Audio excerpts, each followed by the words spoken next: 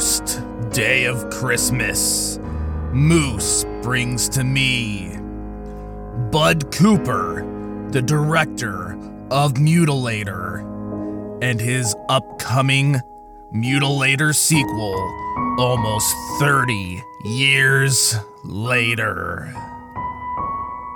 Welcome, horror hounds, to the start of the 13 horrifying days of Christmas. I'm your host and gift giver, Moose, and your first day of Christmas is the gift of mutilation. And to talk about mutilation and fall breaks and everything that has to do with death and beaches and everything in between, please welcome Bud Cooper from Mutilator and Mutilator 2. So how's it going? It's going well, thank you. It's a really nice day down here in the 60s. I don't know what it's like up there.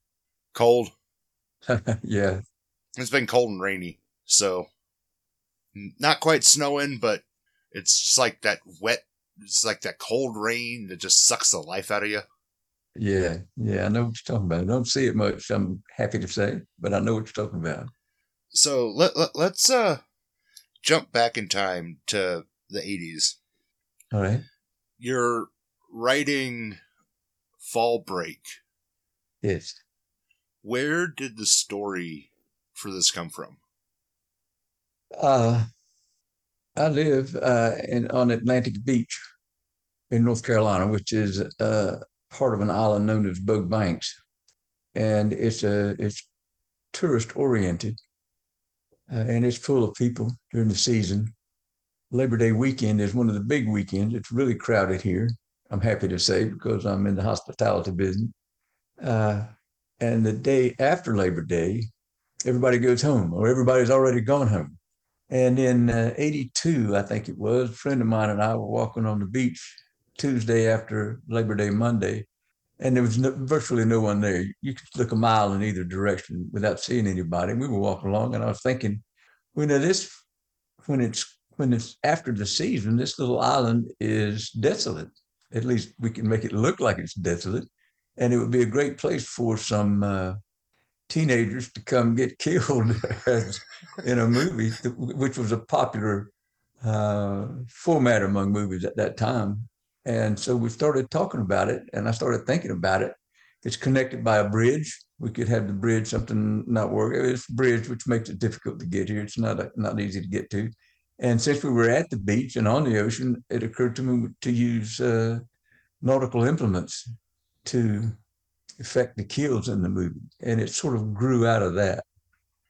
Yeah, and grow it did. I mean, and yeah, the nautical themes fit, and just the kills in this movie were phenomenal, and each one was significantly different. It was the way it was shot was great. A lot of POV shots, which were kind of going away in the 80s. At that point it was very much you had to see everything, but there were. Excuse me. Go ahead. But here we are with Fall Break, eventually Mutilator, and there was still that like stalker shot, that POV, just peeking around the corner, peeking from not quite sure where you're being watched from shot. Yes. And most of the credit for that goes to the director of photography, Peter Schnall, who was brilliant and went on to a great career. I tried to get him to come out for Mutilator 2, but he said, nah, he's too old, didn't want to do it. But he was really good. He was great. He was terrific, and he had a good backup crew, and he was responsible for giving the picture the look that it has. He asked me what I wanted, and I said I want deep blues and black blacks, and he took it from there. He did an excellent job, and he's responsible for most of those POV shots that you're talking about. Most of them were his ideas, and we talked about it and went with his ideas. Well, and yeah, that was another thing that me personally, because I should preface this as the Mutilator is probably one of my all-time favorite like campy slashers. Like, it's not a camp slasher, but like campy horror movies. I'm glad to hear. And it's about this time in the 80s, we were getting into like the brighter horror movies. Just, everything was getting a little bit more colorful. And, this, like you said, red. This fell more in, the darker hues. It was, shot very dark. And it kept that more classic, like 60s, 70s vibe. Well, it sounds like you like that, and I'm glad if you do, because I liked it too, and that's the look that we went for, and that's the look that we got. Yeah, I like it a lot. Oh, yeah.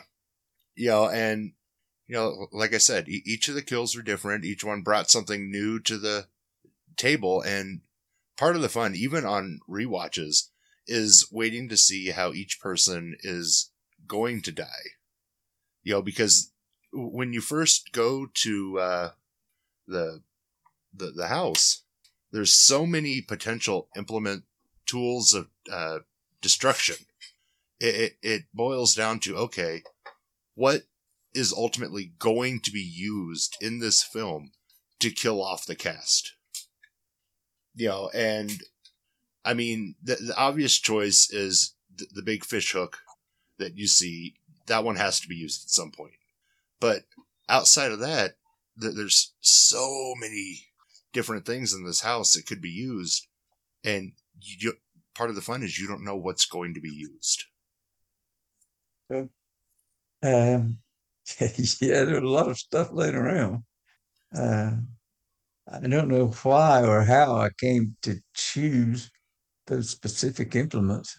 Uh, they just came to me. I particularly like the battle axe, which is not a nautical instrument, but it adds a sense of an ominous sense of foreboding. Particularly this guy carrying around over his shoulder and everything. Sooner or later somebody's going to get whacked with it, and indeed they do. Mm-hmm. But the rest of them, I think the rest of them were being nautical instruments, sort of fit in. I mean, we're at a house at the beach. Guy's an outdoor guy. He's got all this stuff laying around. That's what he's going to use. He's a trophy hunter, he says. He said he's hunted everything but man. Somewhere in there he said that. I say there's a couple nice spots of foreshadowing. I mean, when they get to the house and the battle axe is missing, so you're thinking, okay, he's probably going to off everyone with the battle axe. I'm glad you caught that because it was intentional. Of course, these implements were set up in advance. My co-director John Douglas was a professor of screenwriting at the American University in Washington D.C.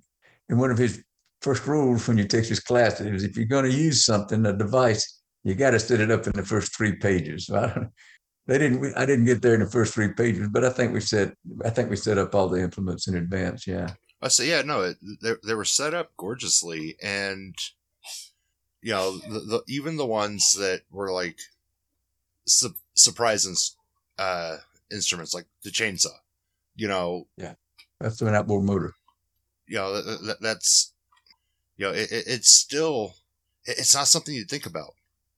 Yeah, and its execution, it came across as very, Texas Chainsaw style, but like you said, with an outboard motor. Typically, if someone's dying with a motor, they're in the water and they get hit by the boat. They're not getting attacked with it on land. That's a nice point. I hadn't thought about that. There's as an interesting aside, they talk about the 2 kids talk about the motor earlier in the movie, and as the guy goes to the character's name is Mike. As Mike goes to the closet to open the door before he gets hit with that, there's a shot of his legs walking by the empty stand where the outboard motor was seen earlier. So that we know the motor's missing, kind of gets you on the alert, and it identifies the implement as a motor, not a chainsaw. But that somehow that shot got left out of the final cut. I don't know how. Just an oversight, but that would have made it would have let the audience know more easily that was an outboard motor, not a chainsaw. Yeah, because it sounds very chainsaw esque, and you're coming, you're right between probably two of the best Texas Chainsaw movies in the franchise. Yeah. So that scene is always going to get very muddled with, a, a chainsaw kill, Yeah. You're and right. with it being a motor kill, that just raises the stakes a little higher. And I think you're right. If that scene had stayed in, it would be like oh crap. Yeah.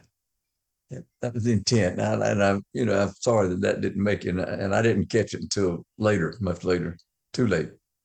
So we went from this movie that is fall break, all fall break. I mean, you watch it now, and it's Mutilator in name only, because everything else is fall break. Right. Why? I mean, I know it was a marketing decision, but why in Yes. like the 11th hour did it go to Mutilator, not like the Beach Killer or something? We had fall break was chosen around here when people get out for Thanksgiving from college. It's referred to as the fall break as opposed to spring break, which was going to be the name of the sequel. Uh, Also, fall and break have a kind of a horror story impact. I mean, you're going to fall down, you're going to break something. And so that was the title we chose. And we did an ad campaign. And when I talked, Marvin Friedlander handled the distribution for me. He said, "Well, bud, now we need an ad campaign." I said, "We got one." He said, "Let me see it." We had trailer, uh, TV spots, newspaper slicks, radio spots, and I showed it all to him. And he said, "Bud, I got to tell you, it's shit, top to bottom." I said, "God, no, Marvin." I said, "We worked hard on that." He said, "Yeah, no, no." And he sent me to an advertising firm on Times Square, Diener Hauser Bates, and they came up with the name and the ad campaign, came up with the poster, which I thought was really good. I thought all of it was good. Here's an interesting story. They had an artist paint the four victims hanging from railroad ties nailed to the wall, and the front victim was a sensuous blonde in a bikini, and the original painting, the that girl's legs were not slender enough. And I said, "Yeah, we need to fix that." And so they got another model to come in, and he repainted the legs, and he called me in to look at it, prove it. I said, "Yeah." I said, "Can I meet her? Can I meet her?" He said, "Not with those legs." Okay. Well, So, can I meet those legs? yeah, yeah, yeah, I didn't think of that. Anyhow, so that's how and why the name change came about. Mutilator definitely has more of a ring to it, Yeah, and I think that is what's helped keep it in the like cult classic status, which probably is is. which is what brings us to current day. We get Mutilator 2. Mm-hmm. That announcement almost broke the internet. I mean, I remember the day it was announced. Well, I would think. It you know, just the level of excitement that, this, you know, and I use this endearingly, just cheesy horror movie from the 80s is getting a sequel. Just like everybody was super excited. I'm glad to hear that. We were talking about a sequel before we finished shooting the first one. We were joking about different ways. There's a one of the last scenes in the Mutilator's head goes into the room where Pam is recuperating in the hospital, and there's a standing closet there. We were saying, "Yeah, Big Ed jumps out of the closet," and that we were making jokes. We were talking about it, but the first one took a while to pay for itself. It was a long time before I could get my money back. I always wanted to do another one, another movie, and it seemed to me that the logical movie for me to make, if I were going to make one, would be Mutilator 2, because Mutilator did have a following, and I got waylaid with work and family. I went to AFI in LA. Spent a few years out there chasing a career as a producer. It got away from me. I came back here, and one thing led to another. And first thing you know, 35 years had gone by without making the movie. And I got back on my feet financially. My children were grown and independent. I'm really proud of them. We can spend another half hour talking about them. And it was time. It was time to make another movie, and Mutilator 2 was the logical choice. And that's what happened. So wrote it and shot it and trying to get it distributed now. Tell all your friends we're looking for a distributor. Let them line up. I don't. It's funny. I'd always joked that Mutilator was Weekend at Bernie's, but with murder. And now we have Mutilator 2 starring Terry Kaiser. That's right. From Weekend at Bernie's. I'm not going to tell you much about Mutilator 2, but I will tell you there's a tip of the hat to Terry Kaiser and Weekend at Bernie's in the movie. You'll see it when you watch the movie. Oh, I love it. It's like, and yeah, your cast. I mean, with like, I don't know all of them, but Cheney Morrow, Damien Maffei, I've gotten to know pretty well, and from Haunt and there are many other projects, and they've made quite a name for themselves in the horror community. Terry Kaiser, obviously, Weekend at Bernie's, and Friday the 13th. And then, Cody Renee Cameron from 12 Slays of Christmas and, many other, like, Evil Bong, Amityville Moons, different things like that. I mean, you pulled from a lot of, like, you pulled a lot of known entities from the horror community for this movie. I was aware of the experience of some of the people, but not everybody. Some of them I just took because they were talented, and I saw some of their reels, and without doing a lot of that research. But yeah, I got very lucky with the casting. It was really good casting. We we won the hubby at Joe Bob Briggs Jamboree in Las Vegas last month. I don't know if you're aware of that. That's awesome. There are two interesting clips on his YouTube channel, and I'll send you links to them. One is when he introduces Mutilator 2 and pays homage to Mutilator 1. It was thrilling to me to listen to Joe Bob Briggs talk about it. He was a fan of the movie. He is a fan of the movie. And then the second clip is when he awarded the hubby to me, and I quoted Patrick Dunnigan, who was quoting someone else when he told me that, buddy, good directing is 95% good casting.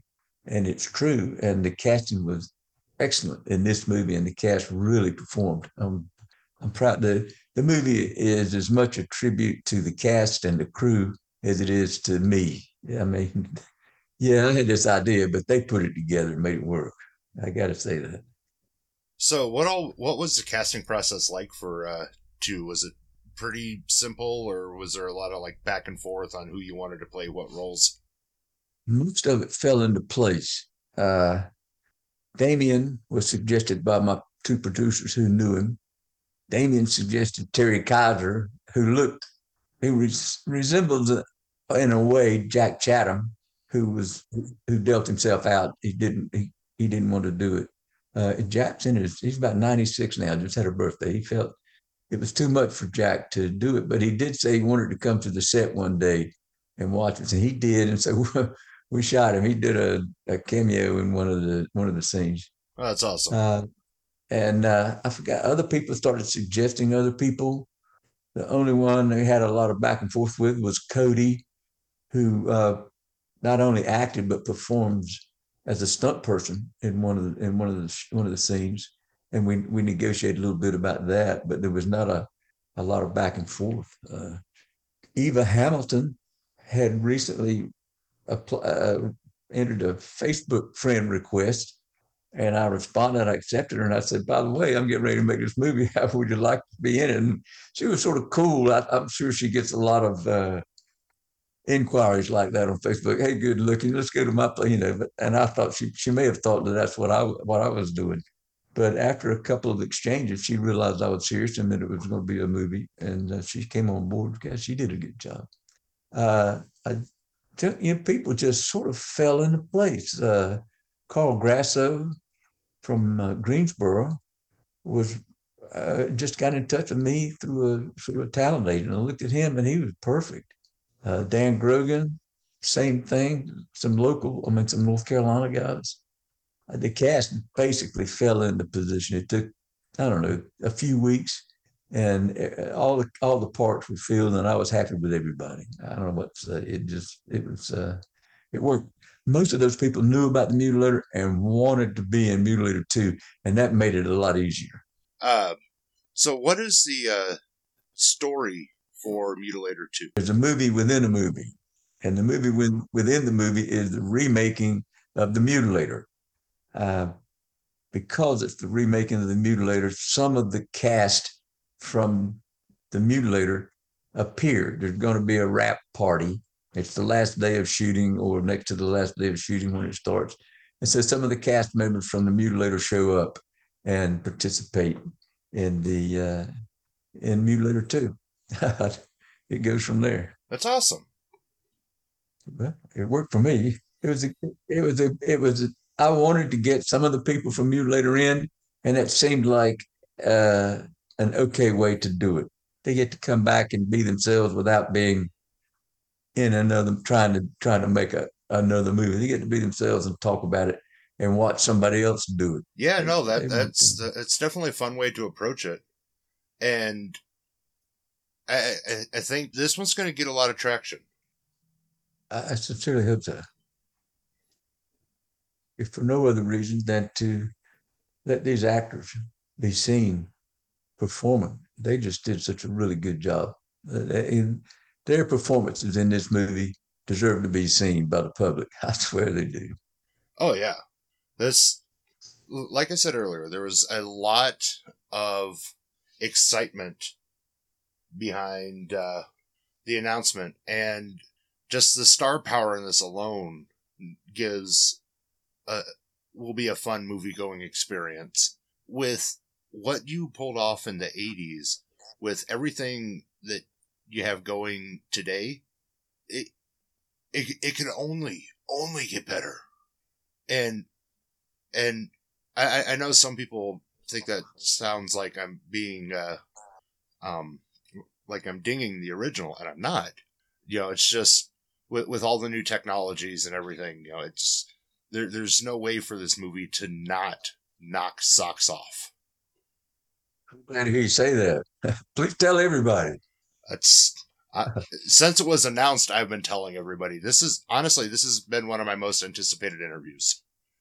Great. I'm glad to hear it. And if you'd send your email address to me, I'll send the links to those two Joe Bob Briggs clips I was talking about. If you send your regular mail address to me, I'll send you a poster. How about that? That would be amazing. Is there a place that listeners can follow you on social media for updates on when distribution hits and things like that? Yeah. The Mutilator has a Facebook page that's been reporting on Mutilator 2. That's the best place to look. Go to Facebook. It's called Big Ed or something. But if you Google Mutilator on Facebook, and it'll pop up on the Facebook page. That's where we report stuff. Awesome. Listeners, I will post that link in the episode description, and you can find me and other great podcasters over at electronicmediacollective.com. Or if you're just looking for me, head over to Facebook, X, and Twitter at Moose Media Inc. Just look for the Moose. Bud, this has been fun. I cannot wait to see the movie. I cannot wait for everybody else to see the movie. After the movie comes out, I definitely want to have you back on so we could deep dive into the movie. And I'll tell you, I know we're talking to a lot of people here, but just between the two of us, if you would like to review the movie, I will send a link to. I'll have a link to a screener sent to you. They give for one shot. You can look at it and let us know what you think. you just made my Christmas. Oh my God. Okay, man. Thank you so much for coming on. And I hope you have a happy holidays. And listeners, come back tomorrow for another 13 horrifying days of Christmas. And until next time, mash on.